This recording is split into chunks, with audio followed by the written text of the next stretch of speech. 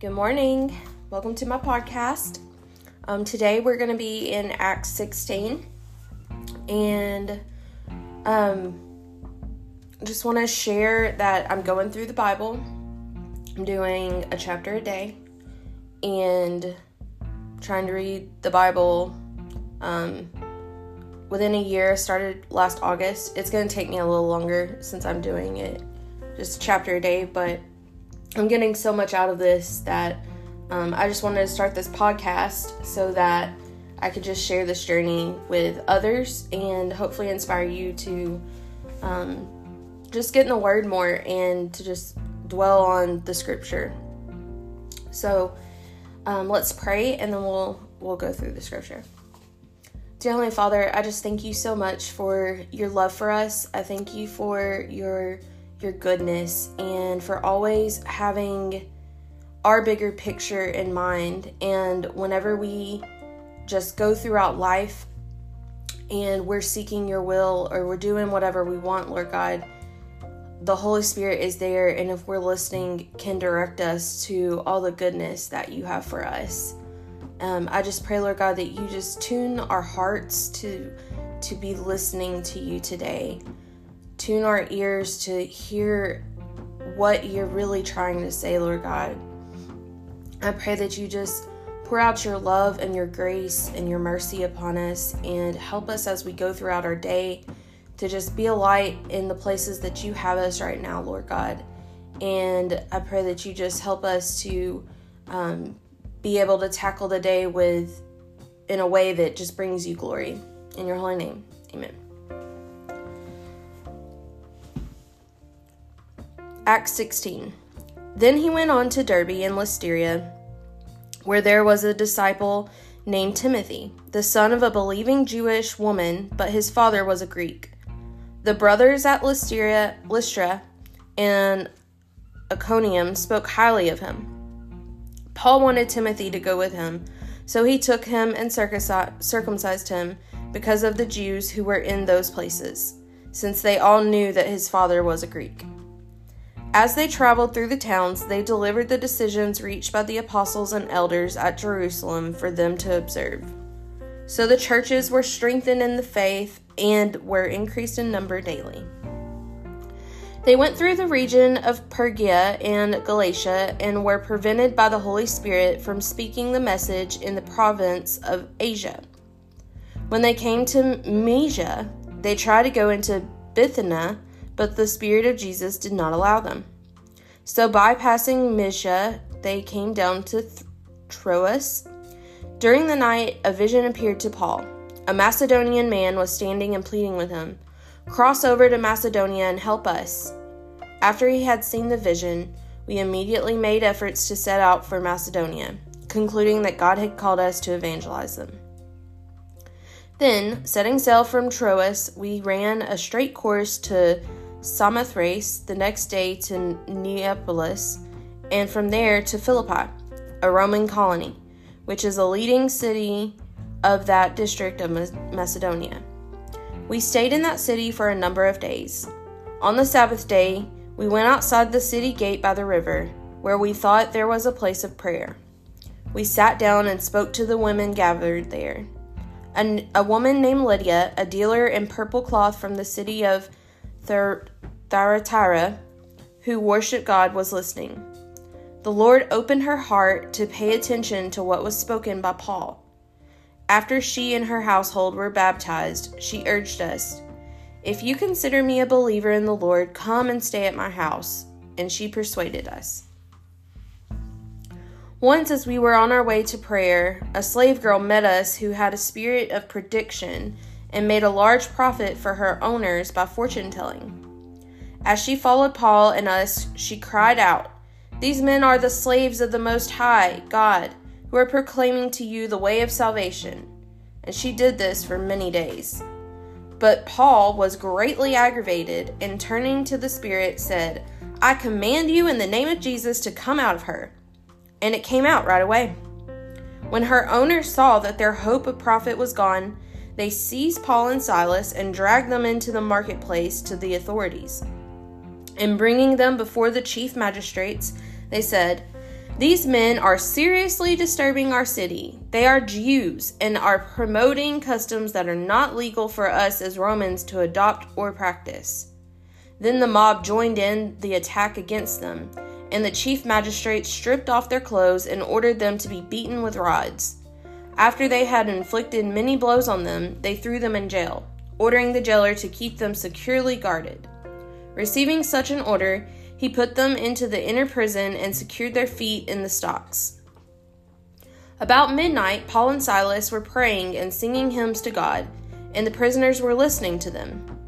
Suddenly there was such a violent earthquake that the foundations of the jail were shaken, and immediately all the doors were open, and everyone's chains came loose. When the jailer woke up and saw the doors of the prison open, he drew his sword and was going to kill himself, since he thought the prisoners had escaped. But Paul called out in a loud voice, "Don't harm yourself, because all of us are here." Then the jailer called for lights, rushed in, and fell down trembling before Paul and Silas. Then he escorted them out and said, "Sirs, what must I do to be saved?"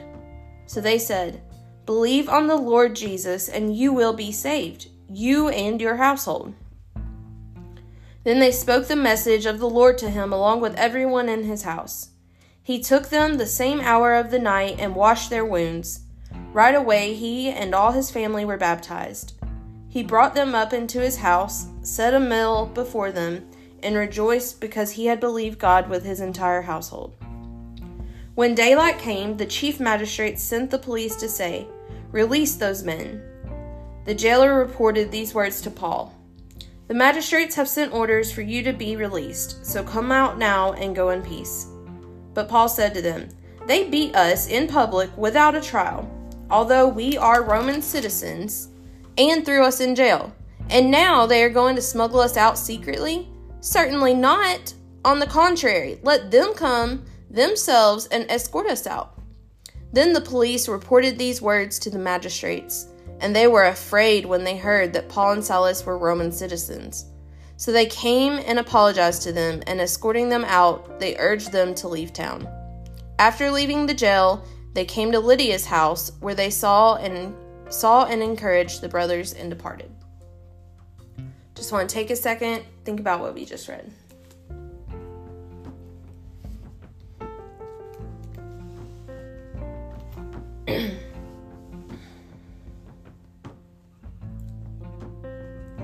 There's so much in this scripture that I could go so many different ways with, but what I feel like the Holy Spirit is saying to me is whenever Paul and Silas were like figuring out where they were going to go, they tried to go to different places, and it says that the Holy Spirit did not allow them. And that makes me think, have you ever tried so hard to force something to happen, and no matter what you try, it doesn't work out? I know I have, and I see the Lord, whenever I look back in those times, redirecting me in the ways that he wanted me to really go. And then what I thought was like a great idea or something really good that, surely the Lord would be pleased in, it was the Lord telling me that he has something better for me. And it's not like what I went through meant, or where I was going meant nothing. You pick up valuable lessons along the way in the journey, discovering where you need to go next. And it builds character. It builds everything that you need in order so you have the tools, so whenever you do get to where God has you going, you're ready to face whatever it is he has for you. In Paul and Silas's destination, they went through, and then they were thrown into jail and beaten for casting a demon out of a girl because her masters could no longer make money off of her. But Paul and Silas had to be thrown into jail in order for the Lord to do a great wonder. And as a result of that, the way Paul and Silas stayed in the jail, even though their chains were broken, and they could have escaped, and all the other prisoners could have as well. But by them staying and singing praises to the Lord, that led the prison guard to be saved and his whole household. And then we also see that Lydia, she was converted as well because of them being redirected from wherever they had their heart set on to where God needed them to go. I feel like there's so much in that. I hope you understand, like, the Holy Spirit, whenever you're in tune with Him, He guides you to where, number one, He's ready to work, and you're going to receive a blessing by listening, just because of all the good that He's going to do through you to further the kingdom of God. And that's encouraging to me. And I just pray today that as you go throughout your day, that you just listen to the Holy Spirit. Take a moment, and whenever you're doing anything, if you have a feeling of, that consciousness, that holy consciousness that says, hey, you probably shouldn't respond to that email like that, or hey, you really should text your friend, make sure she's doing okay, or hey, your brother is in need of some help, he's overwhelmed with work and he just needs you to call and see if you can help him out with something that he needs to get done. Listen to what the Holy Spirit is saying to you, and then act immediately. They got up and changed their direction and went to Macedonia. So listen and act, and be ready to just watch what the Holy Spirit will do just by you listening and acting. I hope you have a wonderful day and many blessings to you. I'll see you on Monday.